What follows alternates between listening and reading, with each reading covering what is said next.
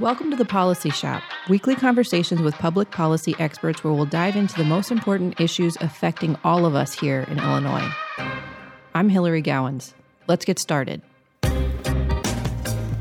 Welcome back to the Policy Shop. We've been tracking small business performance for years, including during the pandemic. The truth is, small businesses are at the heart and soul of Illinois' economy. And in the aftermath of the COVID pandemic and lockdowns, these businesses are the ones leading the recovery. Joining me with more on this is Bryce Hill, Director of Fiscal and Economic Research. Bryce, welcome. Hey, thanks for having me. I always love your Small Business Saturday analysis. I know that has come and gone, but tell me a little bit about what you were looking at and what your major findings were. Yeah, it's one of my favorite pieces to get to work on every year, just because it's really nice when data actually aligns and supports a feel-good story.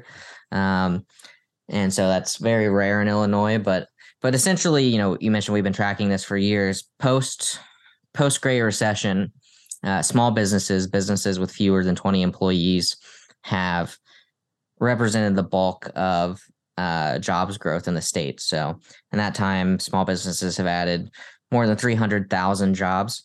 So 2010 to 2019, that was, basically 2/3 of job creation in the private sector came from small businesses. And then, this past year for Small Business Saturday, we really documented what happened during the onset of COVID and that downturn, and then what happened in the subsequent recovery. And we had some pretty interesting findings. COVID hit everybody hard. All kinds of people were laid off. State mandates came and shut down businesses, and we didn't know what the rules were going to be, how long these rules were going to be in place. Business owners were simply told, in many cases, that they just weren't allowed to operate. And so we saw massive job losses in the state. But they varied depending on who your employer was in terms of the size of your employer. Small businesses, like I said, businesses with fewer than 20 employees were laying people off at 1/3 of the rate of larger businesses. So their workforces only shrank by about 3%, whereas across every other category, that number was more like 9% in the layoffs across the board. So I think that really speaks to the grind of being a small business owner and how vital staying open, retaining your employees, and continuing to provide goods and services to your customer is to the livelihood of the business. Is likely part of the reason why there was much smaller layoffs happening for small businesses. And then in the recovery, they're the only businesses to actually have added jobs since the onset of COVID. So since the beginning of 2020, small businesses have actually grown payrolls by about 50,000. All other categories of businesses through the end of 2021, beginning of 2022, we're still missing about 180,000 jobs. So small businesses were the least likely to lay people off. They've actually only been the only source of jobs growth in the state in the time since COVID. So, Small Business Saturday was a pretty good day to show some support to those guys. It's kind of like a day of triumph for these people. I mean, you can't talk to someone without hearing their version of the same story, which is like my favorite restaurant. The owner would be working from 8 a.m. till 10 p.m. We would see them waiting tables, bussing tables. I mean, I would see that. They couldn't find enough workers.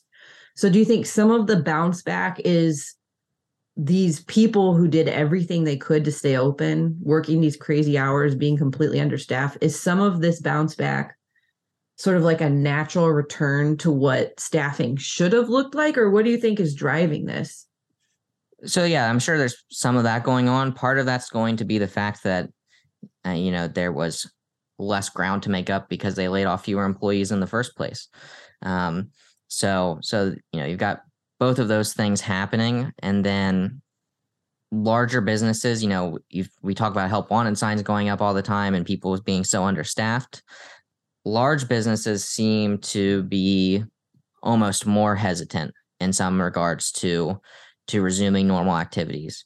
That could be, because there's just more leeway on a large business to say we're going to make these hiring and firing decisions, or hold off on having people return to the workforce or what have you. But the day-to-day operations of a small business being, so kind of everything's happening in an instant. You need your employees because you need to be able to make payroll and you need to be able to pay rent. Which is a little bit different than a larger business. I think that some of those dynamics being different for small businesses are the reason why we're seeing that in these smaller businesses compared to larger businesses, which are, a little bit slower to get back to where we were pre-pandemic. And I know that for this analysis, you stripped out the government sector. You looked solely at private sector businesses. And before we started recording, you were sort of giving an interesting breakdown of what Illinois' economy actually looks like. What percentage of the population is employed by bigger businesses versus smaller businesses? What does that breakdown look like? Yeah, so, all of this isn't to say that big business isn't important to the state or that we shouldn't care about large businesses, because we absolutely should. And we've seen quite the exodus of these large businesses from Illinois in recent years, and especially in the past few months. So about 53% of Illinois' private sector workforce is employed by a large business with 500 or more employees. So, that's almost 3 million Illinoisans. So a lot of the economy is tied up in these large businesses, and they play a major role. Whereas if you look at these small businesses with fewer than 20 employees, they employ roughly 800,000 Illinoisans, about 16% of the state's workforce. It's a much smaller number, but this is where the churn basically happens. This is where the growth happens. There's not a ton of new players coming to the table when it comes to 500 plus employee businesses. There's ebbs and flows that kind of balance each other out at that large scale that keep things relatively flat. But there's a lot of movement happening on the fringes when it comes to small businesses, because there's more turnover in those businesses. There's more growth potential for these businesses that are just starting out that maybe want to one day get to be a bigger business. So virtually all of the bulk of the growth in employment comes from these small businesses, and it's a byproduct of just the nature of small businesses. In order to grow to be that size, you have to start out small, and just these other dynamics of lots of turnover in these businesses, and destruction and creative destruction in different industries, and new businesses coming in to fill unforeseen needs. All right. So if the small business jobs story is a feel-good story, what policy changes do we need to embrace to have more of this feel-good story, more small business growth? I think we need to really let small businesses do what they do best, which is hire people, which is, put people to work and solve problems and meet needs that were previously not being met. And so I think largely that means getting government out of the way in many instances. So Illinois has the third most cumbersome regulatory code in the nation. There's over 260,000 individual pieces of regulation and mandates created in state statute.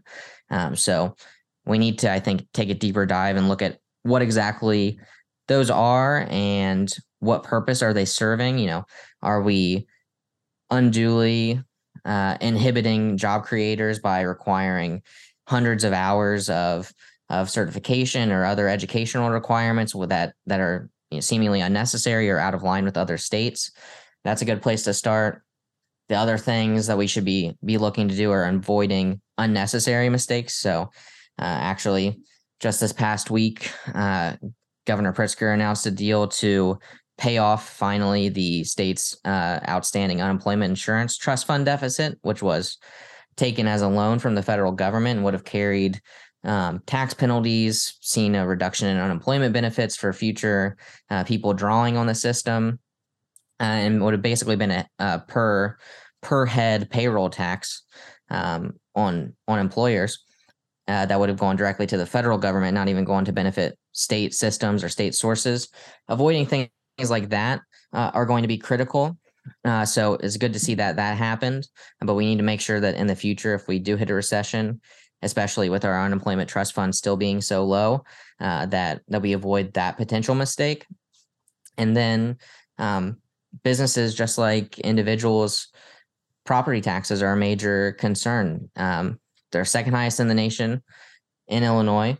They're often one of the largest fixed expenses, whether they come in the form of high rents because landlords pass those on to businesses, or for business owners who own their property. Those are going to be very large expenses. So working on property tax reform is going to be essential for the health and long-term growth of small business in the state as well. All right. Well, Bryce, I know you're going to keep your eye on this, but thanks for the update for now. We'll talk again soon, okay? Absolutely.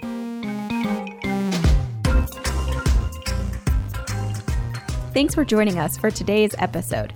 To keep up with all of our work at the Illinois Policy Institute and to sign up for our newsletter, visit illinoispolicy.org. If you like what you heard today, subscribe and give us a 5-star review. We'll see you next week for another episode of The Policy Shop.